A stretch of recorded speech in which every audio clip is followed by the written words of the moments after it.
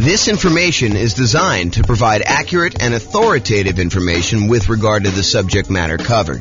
It is offered with the understanding that the presenters are not engaged in rendering legal, accounting, or other professional services. If legal advice or other expert advice is required, the services of a competent professional should be sought. Welcome to the Cincinnati Real Estate Investing and Real Estate Financial Planning Podcast. Learn all about investing in real estate in Cincinnati, Ohio, with a combination of real estate financial planning and modeling with numbers specific to Cincinnati, plus syndicated, more generalized recordings of live and pre-recorded real estate investing classes, not all of them specific to Cincinnati. Be sure to stay tuned after the podcast for a message from our sponsors. Well, good morning and welcome, everyone. This is your host, James Orr, and I have a pretty exciting class today. Today's class is all about improving cash flow by buying down your mortgage interest rate when buying investment properties. It's called Buying Down Mortgage Interest Rates for Real Estate Investors. And let's jump right into it because there's quite a bit to cover, and I want to make sure we get through it all. So today we're going to be discussing primarily buying down your interest rate when buying a rental property. The way that I'm going to do this, there's a spreadsheet that Brian made, which I'll provide a link in the show notes to. But the spreadsheet actually allows you to go contact your lender, get a bunch of the buy down rates that you can get from your lender, enter them in the spreadsheet, and it does a bunch of math for you. And then you can make a decision as to how far down, if any at all, that you want to buy down your interest rate. And that is the way that he does it is one way of calculating the return you'd get from buying down your interest rates. There is an alternative way of doing this, and that is to calculate the internal rate of return that you would get on that extra money that you'd spend buying down the interest rate. And arguably, some people, including me, might suggest doing it with an internal rate of return calculation. However, that's not what we're going to cover today. And the way that we're going to do it today, I think is completely valid. I think it's just a slightly different way of looking at it and a probably easier way to understand than internal rate of return for most folks. Okay, so this can be a really good strategy for improving cash flow. And as you might see, one of the alternative strategies to this is, you could take this extra money and decide to put it down as additional down payment instead of taking that money to buy down the interest rate. And in some cases, I would say most cases, you would be better off buying down the interest rate. And we will look at that math. Now, there may be a time factor component to that, where if you're only going to hold the property for a year or two or three or whatever you're going to do there, it may be better for you to not buy down the interest rate. It may be better for you to put more down or to not put more down and just deal with whatever negative cash flow or slightly less than ideal cash flow you'd get by not putting more down or buying down the interest rate. But that's something for you to decide. Because if you remember, I'll kind of tie this back into when we talked about achieving financial independence. There are some folks who are buying properties that they intend to have and hold forever, and that is going to be part of the income they receive when they're financially independent. These are properties that you expect to hold in your portfolio indefinitely. Like you do not plan on selling them at all.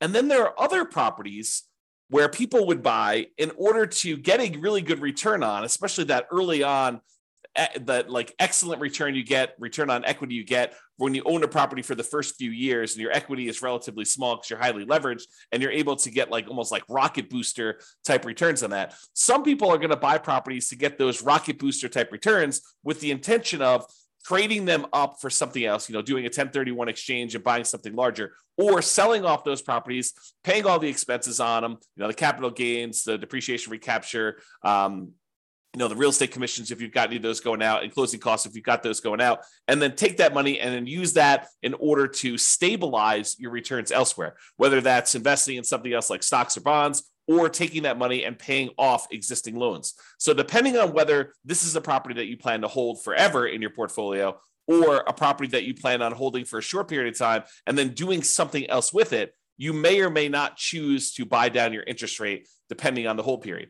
I'll also add in one additional wrinkle. If your plan is to buy more properties than you need, like let's say you intend to have 5 free and clear properties in your portfolio at the end. Let's say your plan now is to go out and buy 12 properties. with the intention of you're going to eventually sell off 7 of them and pay off the remaining 5 so that they're free and clear. Well, if you're going to pay off the remaining 5 early with proceeds from selling the extra 7, then you may not want to buy down the interest rates on the 5 either, because those are ones that you will not hold the loan for full term. And so these are things that you should decide. And the reason why we covered those in previous classes before we get to this point is you should decide which properties you plan to have in your portfolio at the time when you are financially independent and how you plan to get there. Like, do you plan on paying off these properties early? And a lot of times we make these plans and they change, but realize that you should have this plan going in. Okay, now that I've given you some background and context, let us talk about doing buying down interest rates when buying a property. Today, we're going to focus in on buying down the interest rates when you are purchasing a property.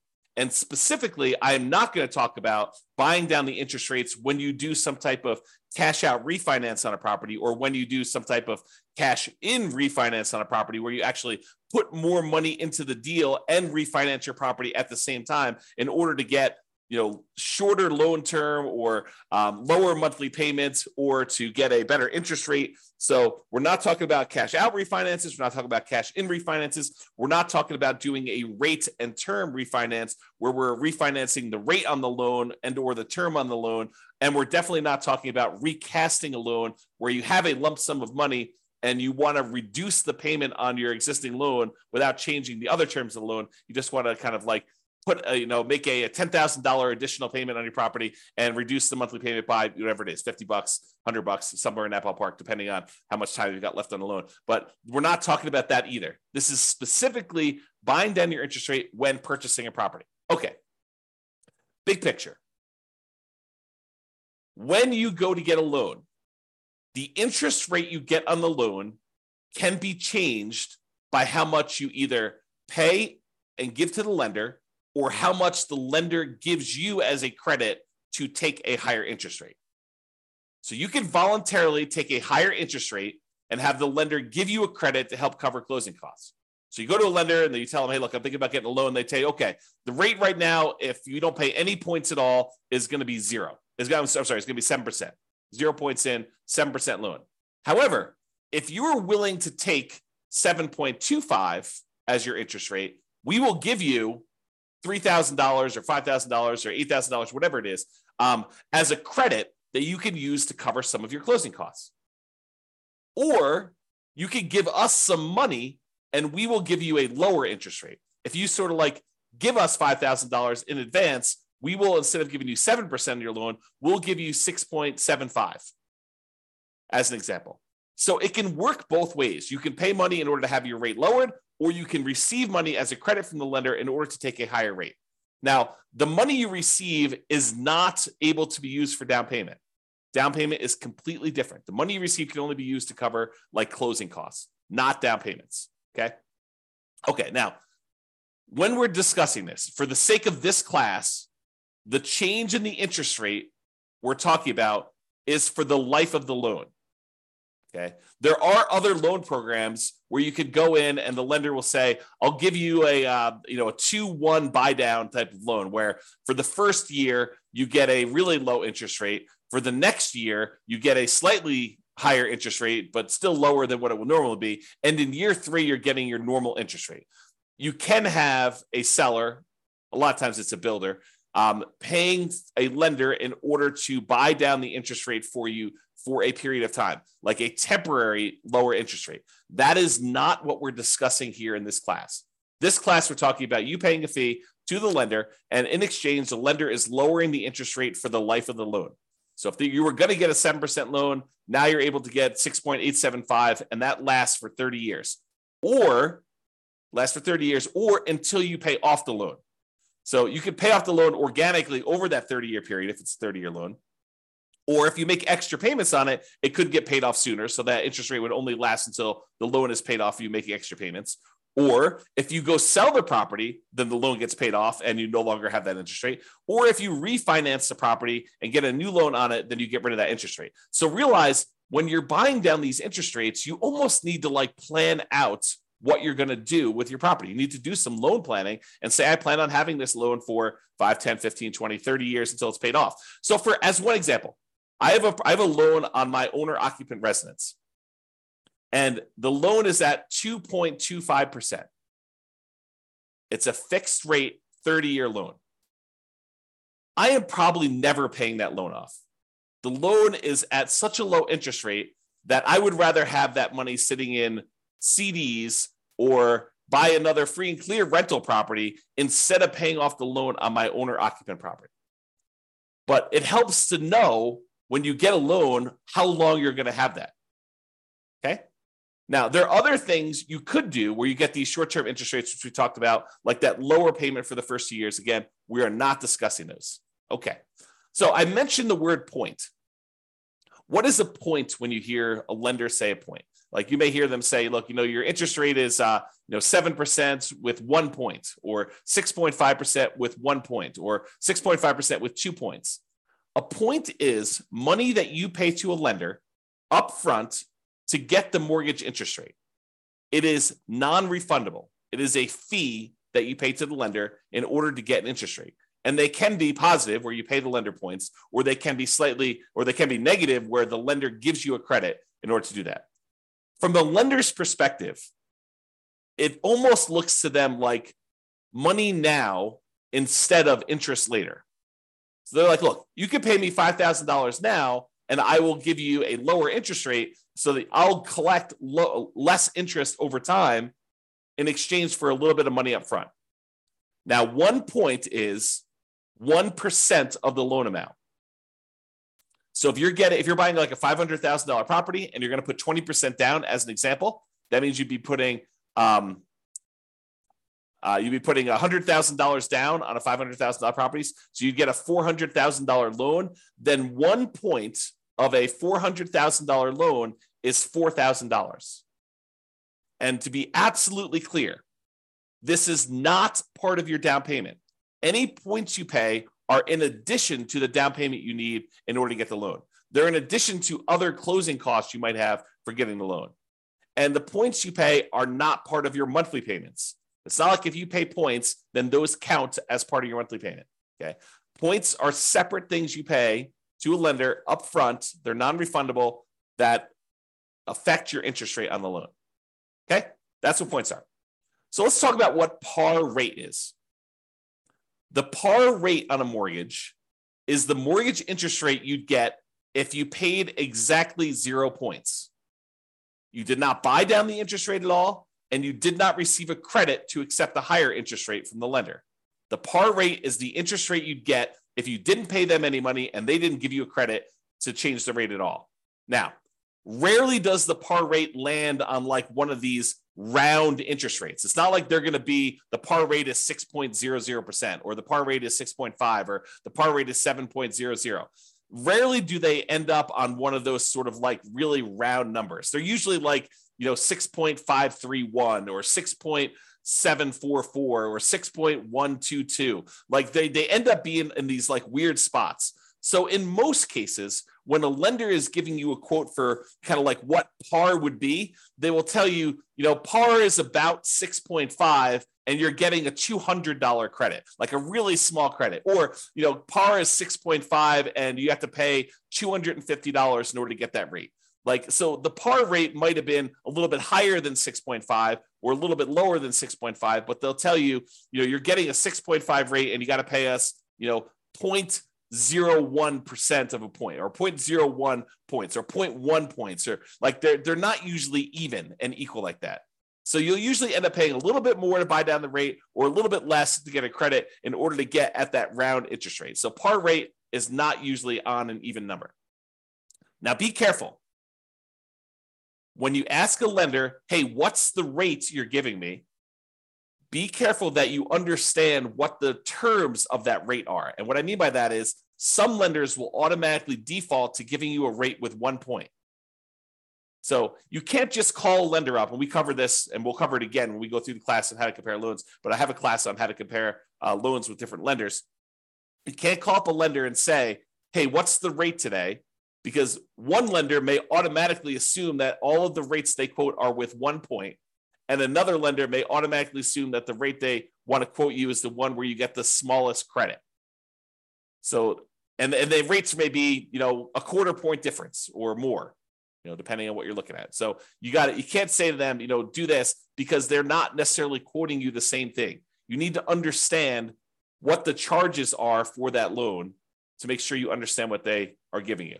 So when you call them up, say, what is the rate? What is the par rate right now with no points? And believe me, sometimes you need to clarify with them that that's what you want, because they will still sometimes give you the wrong one. So oftentimes it's better to get the sheet showing what the buy downs are and what the credits are. And so you can figure out your own par rate to make sure you understand that they're giving you something that you can compare to someone else. Okay. So just a tip when you call lenders, you're trying to do that. Now, so let me paint a picture for you. You're about to buy a property. Okay. You have enough money set aside for whatever down payment you need. You have money set aside for all the reserves you need on the property you're buying, your personal reserves, and any other properties that you currently own. In addition to that, you have your closing costs set aside for buying this property. And if you're prudent and you actually have negative cash flow on the property that you're buying, maybe you're buying a property with little down and it's got some deferred down payment, negative cash flow, you've set aside any negative cash flow you'll have until that negative cash flow goes away. We'll talk about this in another class, but you set aside any negative cash flow that you have on that property as a prudent investor, knowing that, hey, that's coming. Maybe I should have my down payment, my reserves, my closing costs, and any negative cash flow that I'm going to have on a property. If you don't have a negative cash flow, you don't need to worry about that. Okay. So that's the context of where we are. In addition to that, in addition to your down payment, your reserves, your closing costs, and maybe some negative cash flow, if you've got that, you have some extra money. So the question is, what do you do with that extra money? Well, number one is you could invest in something else. You could say, I'm going to keep this money on the sideline and I'm going to use it to buy my next rental property, my next down payment, next reserves, next closing costs, all the stuff you need there.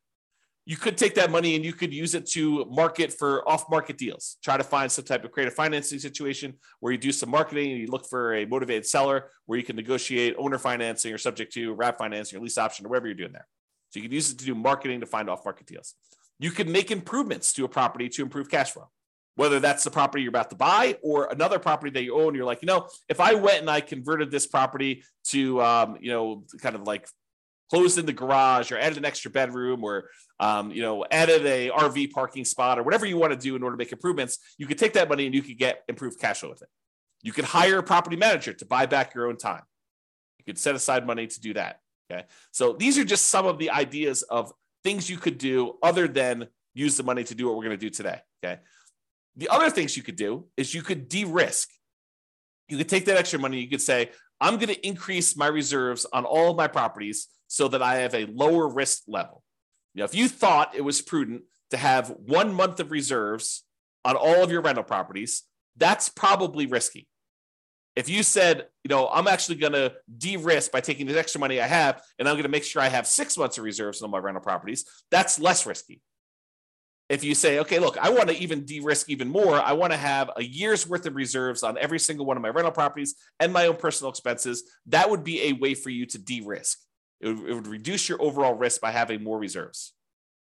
Another way to de-risk would be to buy more or better insurance.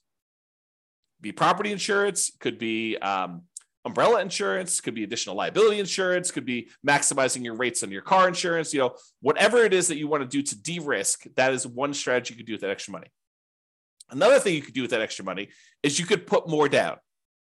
By putting more down, it means that you end up borrowing less, which reduces the payment that you have on the property and therefore would improve cash flow. So by putting more money down, you borrow less money on the property, reduces the payment and improves cash flow. It may also get rid of PMI. If you went from putting 15% down to buy an investment property to putting 20% down, you would also eliminate PMI. So you'd borrow less because you're going from 15% to 20% down. So you're borrowing, instead of 85%, you're borrowing 80% now. So that would reduce your payment. But in addition to that, you get rid of PMI, which would further reduce your expenses on the property, which would also improve cash flow. And when you put more down, sometimes you go over a threshold where the lender says your rate now improves. If you go from putting 15% down to putting 20% down, not only do you borrow less, not only do you get rid of PMI, but you also get a slightly better interest rate directly from the lender because you went from an 85% loan to value to an 80% loan to value on your loan. Okay. So by putting more down, you can improve your cash flow in possibly 3 ways, usually at least 2, which is borrowing less and getting a slightly better interest rate. So those are some of the options if you have extra money when you're buying. Today, we're going to cover one of the other things you could do with that money, and that is you could voluntarily pay extra points to the lender to buy down the interest rate on the loan.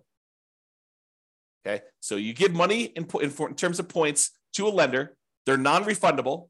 You don't get them back. They don't count as equity, but then you actually use that in order to improve the interest rate you're getting on the loan for the life of the loan, which could improve cash flow. So comparing the two options, you can either put more money up for down payment, or you could buy down the interest rate. If you do it as down payment, you borrow less, you lower the payment, you get improved cash flow. When you buy down the interest rate, you borrow the same amounts, you reduce the interest rate, and you improve cash flow. When you put more down as a down payment, the money is now in equity in the property. You are likely to get it back when you either sell the property or do a cash out refinance. When you buy down the interest rate, the money is consumed. The lender takes it as a fee. It is not equity in your property. You do not get that back when you sell or do a cash out refinance.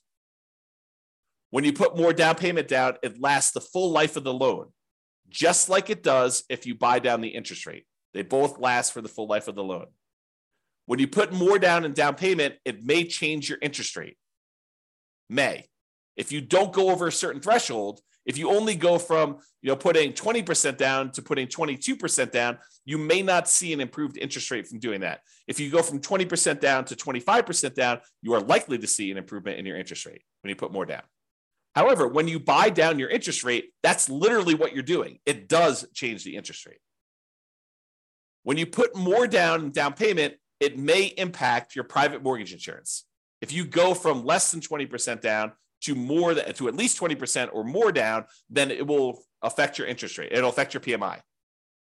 It even affects your PMI if you go from like 5% down to 10% down. It doesn't even mean that you need to get rid of it completely, but actually having more in down payment will reduce your PMI payments by some, not to zero. You have to, in order to reduce your PMI to zero, you need to go above 20% or more. Okay, but you can go from 5% to 10%, and it could actually adjust your PMI because you hit certain thresholds with PMI. When you buy down your interest rate, though, it does not impact PMI at all. Okay, so those are comparing the options. So let's say you do want to consider buying down your interest rate. You call your lender up or you email your lender and you say, look, hey, can you send me a list of the buy down table for buying down the interest rate on this particular thing?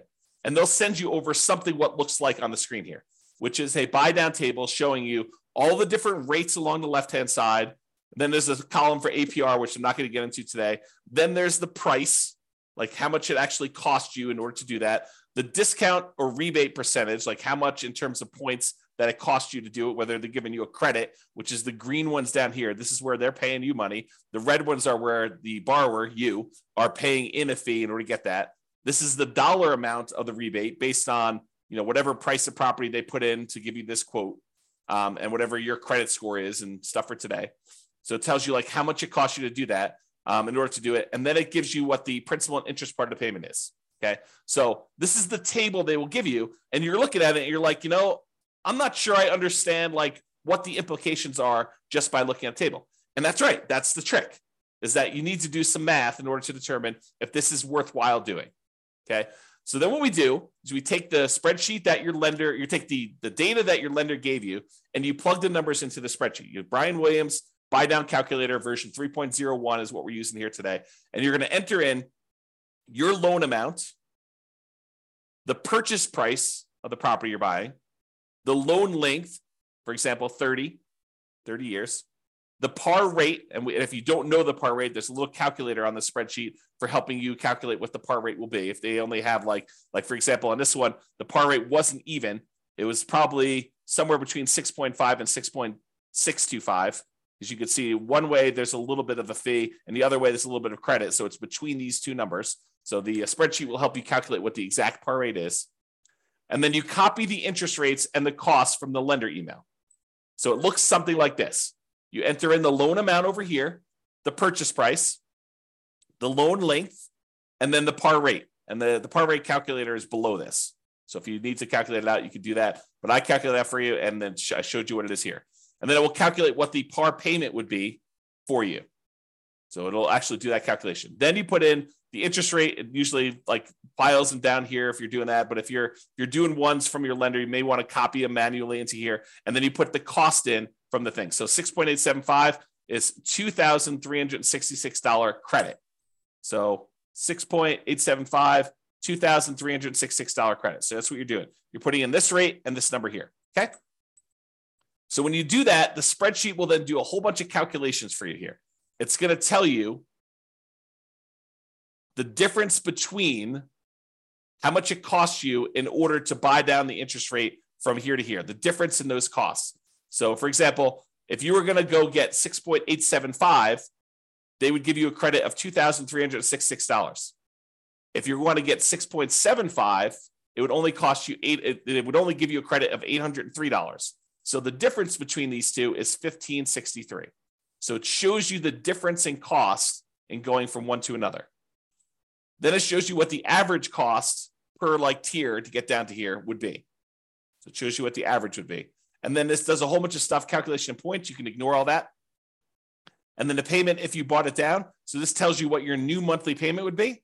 And then it then calculates what the difference is between your par payments and what this new payment is, and shows you what the difference in payment was. So for example, this is an $87.57 higher monthly payment than what your par rate for receiving a credit of $2,366.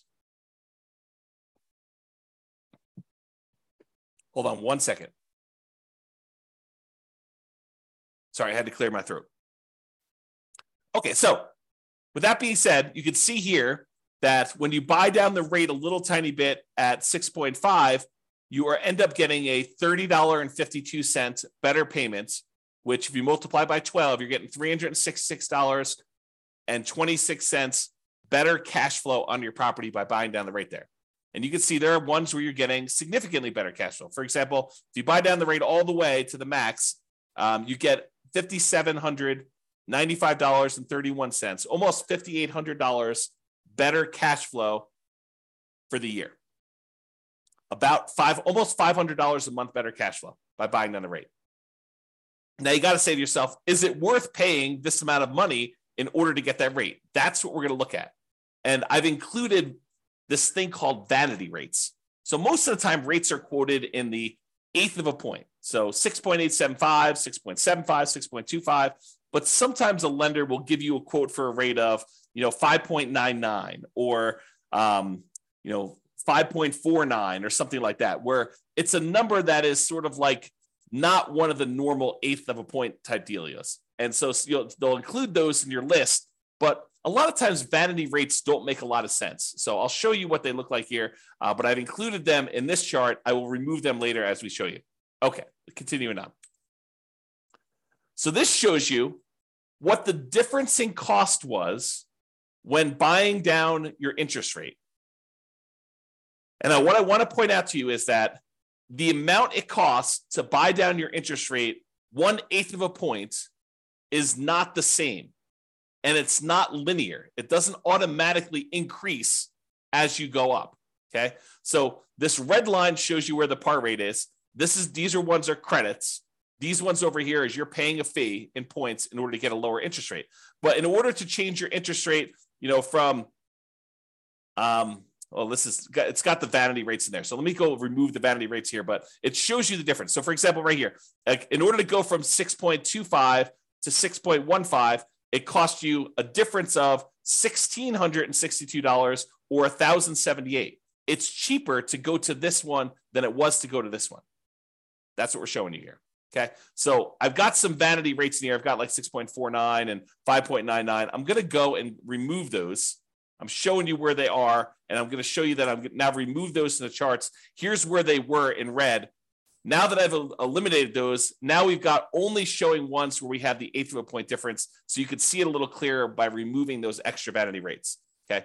So when you go from 6.5 to 6.375, it costs you about, I don't know, whatever that is, $200, $210 more to do that.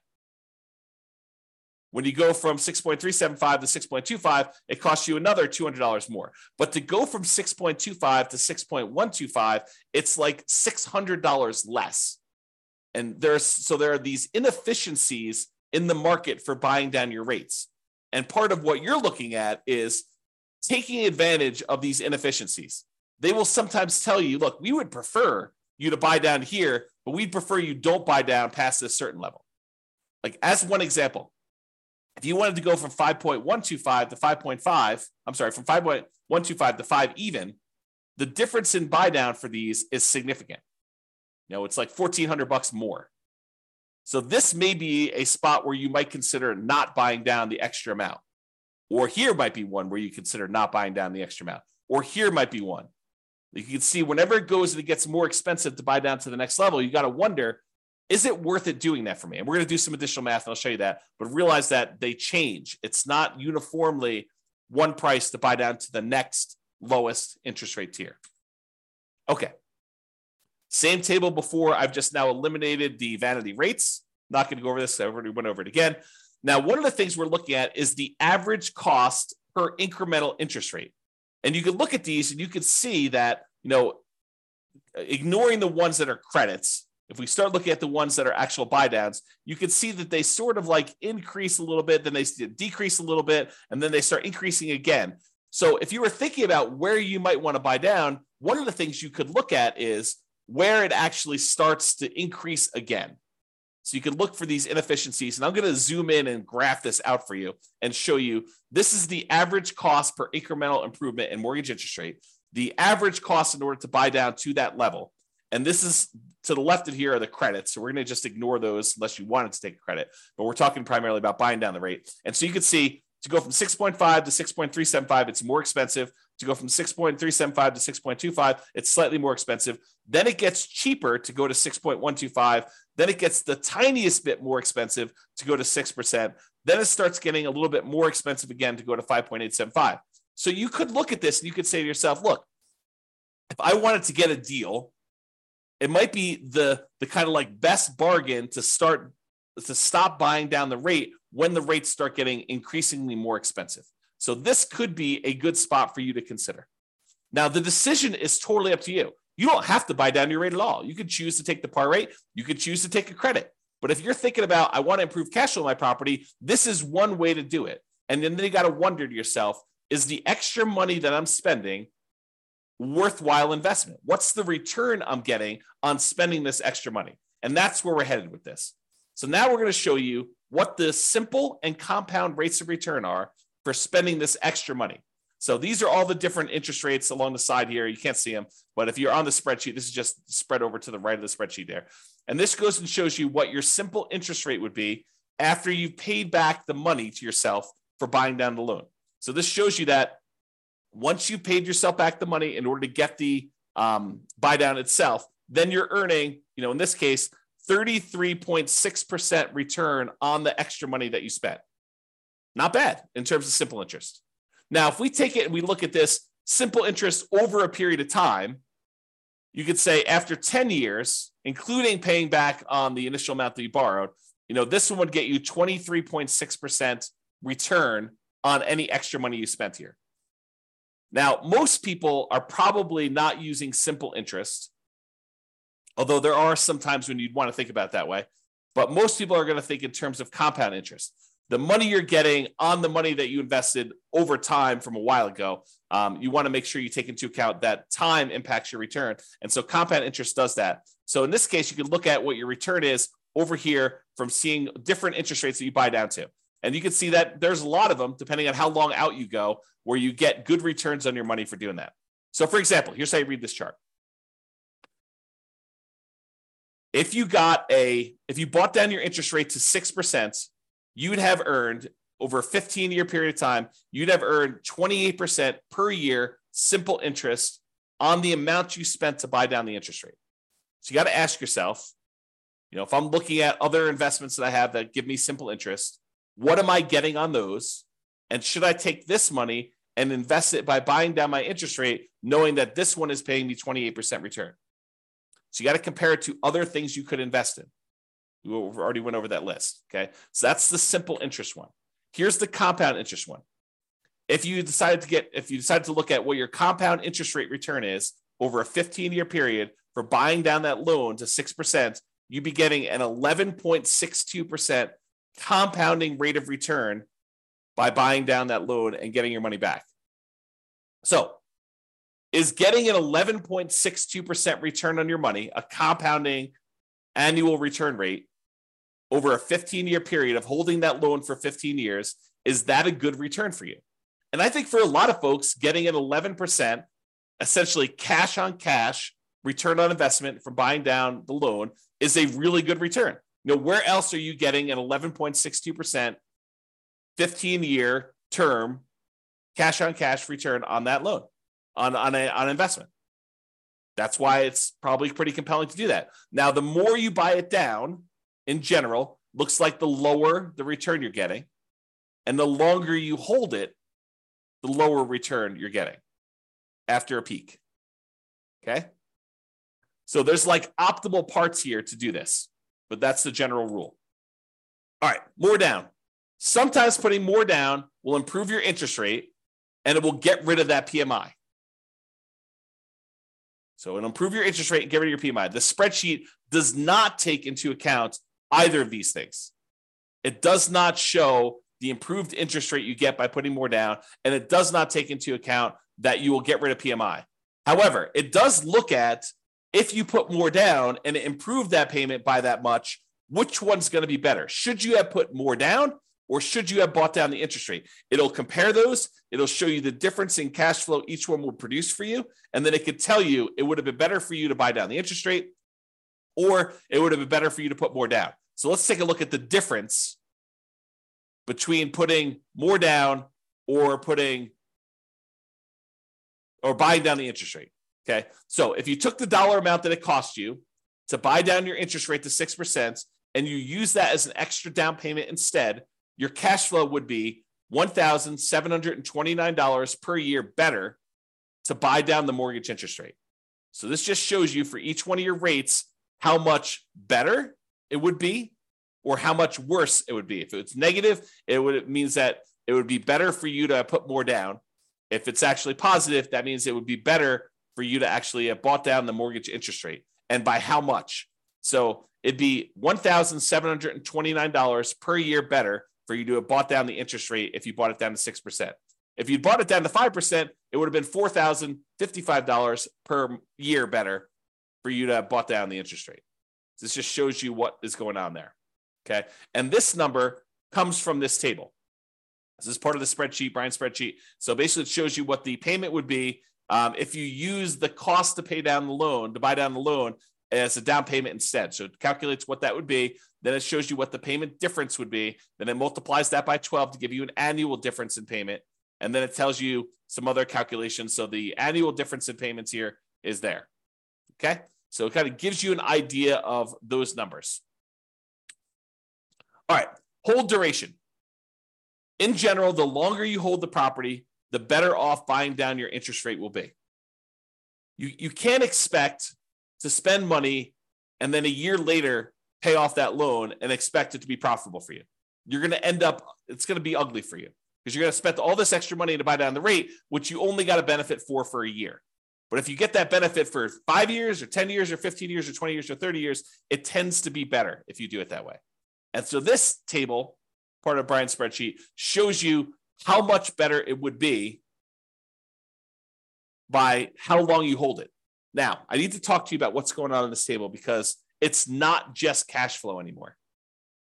Up to this point, we've been primarily talking about how buying down your interest rate or putting more down have improved the cash flow on your property.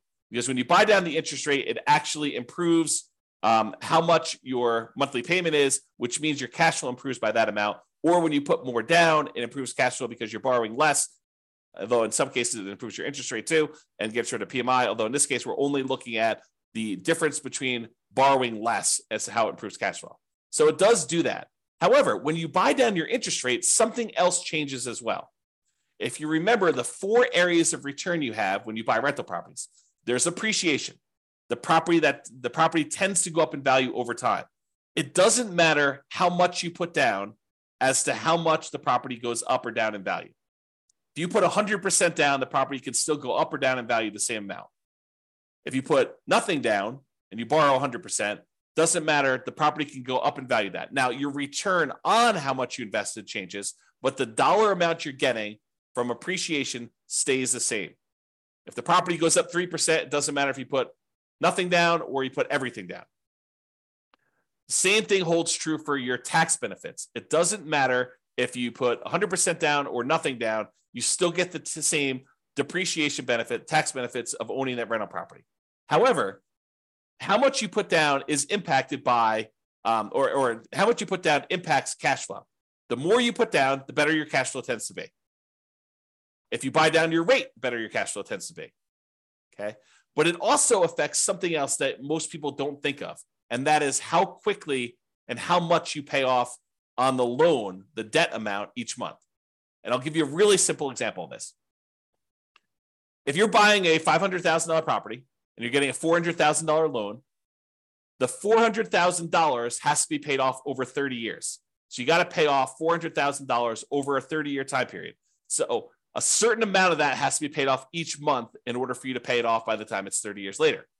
But if you only borrow $50,000, then the amount of money you have to pay off is only $50,000 over that same 30-year period. So the amount you actually pay off is significantly lower when you borrow less.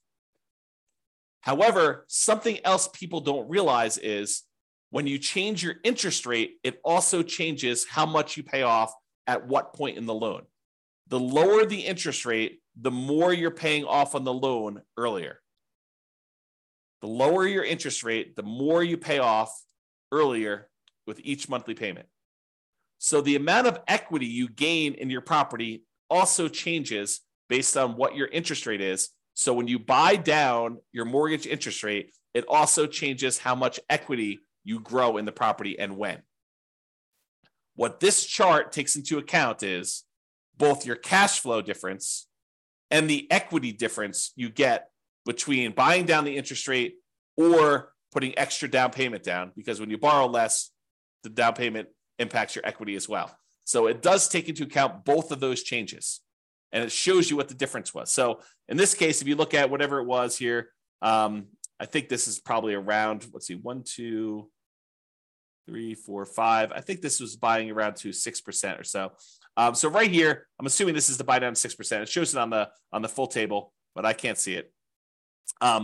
It shows you that after 15 years, you'd be $18,331 better if you bought down the interest rate than putting that money down as additional down payment. So this shows you both the cash flow improvement and the equity improvement you'd have by doing that based on hold duration. Okay. Now, buying down your rate or prepaying PMI. So let's say you're doing a nomad strategy or a house hacker strategy where you're thinking to yourself, okay, I put 5% down. I've got a little bit of extra money. Should I buy down my mortgage interest rate, or should I take that same amount of money and should I prepay PMI instead? PMI is whatever it is, $250 a month. I could take $5,000 and I could get rid of that $250 a month. Which one is better? Should I buy down the interest rate or should I prepay this PMI to improve that? And I probably should do an entire class on how to compare these. But for now, the correct way to do that is to use the world's greatest real estate deal analysis spreadsheet, which is free. Just go download it at realestatefinancialplanner.com/spreadsheet and do both options. Do one option where you buy down the interest rate, do another option where you actually prepay PMI, and look at the returns you're getting, all the returns you're getting, because it actually impacts more than just cash flow. Look at all the returns you're getting and decide which one better fits what your specific goal are, what your preferred return characteristics are. Are you emphasizing and making your number one most important thing cash flow? Well, then you might want to look at cash flow. But if you're looking at what is my overall return, which a lot of folks are, then you may want to go look at which gives you a better overall return comparing those two different options. And that's the way to do it. Okay. All right, in conclusion, you can choose whether to receive a credit or to buy down your mortgage interest rate. That's your choice when you go to get your loan. It can be better to buy down mortgage interest rates than to use that same amount of money to put more down. It can be better for you to do that. So you should call your lender to get the buy down amounts and then use the spreadsheet to do some math to see what may be best for you in your specific situation. And if you need help with this, ask your lender and or your real estate agent. You know, it would help if you fill out your spreadsheet and you understood what you're trying to do. But if you need assistance, your lender should be able to answer questions about this and help you do it. Now, the decision is going to be yours. You understanding what return you're getting for buying down this rate from the spreadsheet, you need to decide, hey, look, do I want to spend more money in order to get this perceived return on that extra money that I'm spending, thinking I'm going to hold the loan for that amount of time? Or do you want to not spend money and do that? I mean, it's up to you. So realize that the decision is yours, and it's really a decision about what type of return you want to get on that extra money. Maybe you decide you don't want to buy down at all. Maybe you say, look, I should just take this money and go buy another property. And instead of getting, 11%, additional cash on cash return on this, I can get a overall, whatever it is in your marketplace, 30% overall return on my money when you include appreciation, debt pay down, depreciation, and cash flow on your money. Or maybe you're like, hey, look, cash flow is really important to me. It's going to be what gets me to financial independence. I want to optimize for cash flow. And so I'm willing to spend money now in order to get a really good return on that money by buying down my rate and improving cash flow. It is your choice. All right. That's all I got for you. I hope you enjoyed this class. I'll put a link to the spreadsheet in the show notes for those of you that need that. And feel free to use it to analyze your next buy down when you're purchasing a property. This has been James Orr. Have a great day, everybody. Bye-bye for now. With home prices up, mortgage interest rates up, and rents up, but not quite enough to counteract the higher prices and interest rates. Cash flow on rental properties in Cincinnati is harder than ever. Book a call with the Real Estate Financial Planner to apply our proprietary 88 strategies to improve cash flow on your rentals. See the show notes for a link to schedule your call and improve your cash flow today. If you're a real estate agent, lender, or professional in Cincinnati that wants to help our real estate investor listeners, consider reaching out to learn about collaboration opportunities with this podcast. We'd love to add more value to our listeners by having you assist our investors buy, sell, and finance their real estate investments. See the show notes to schedule a call to discuss collaboration opportunities.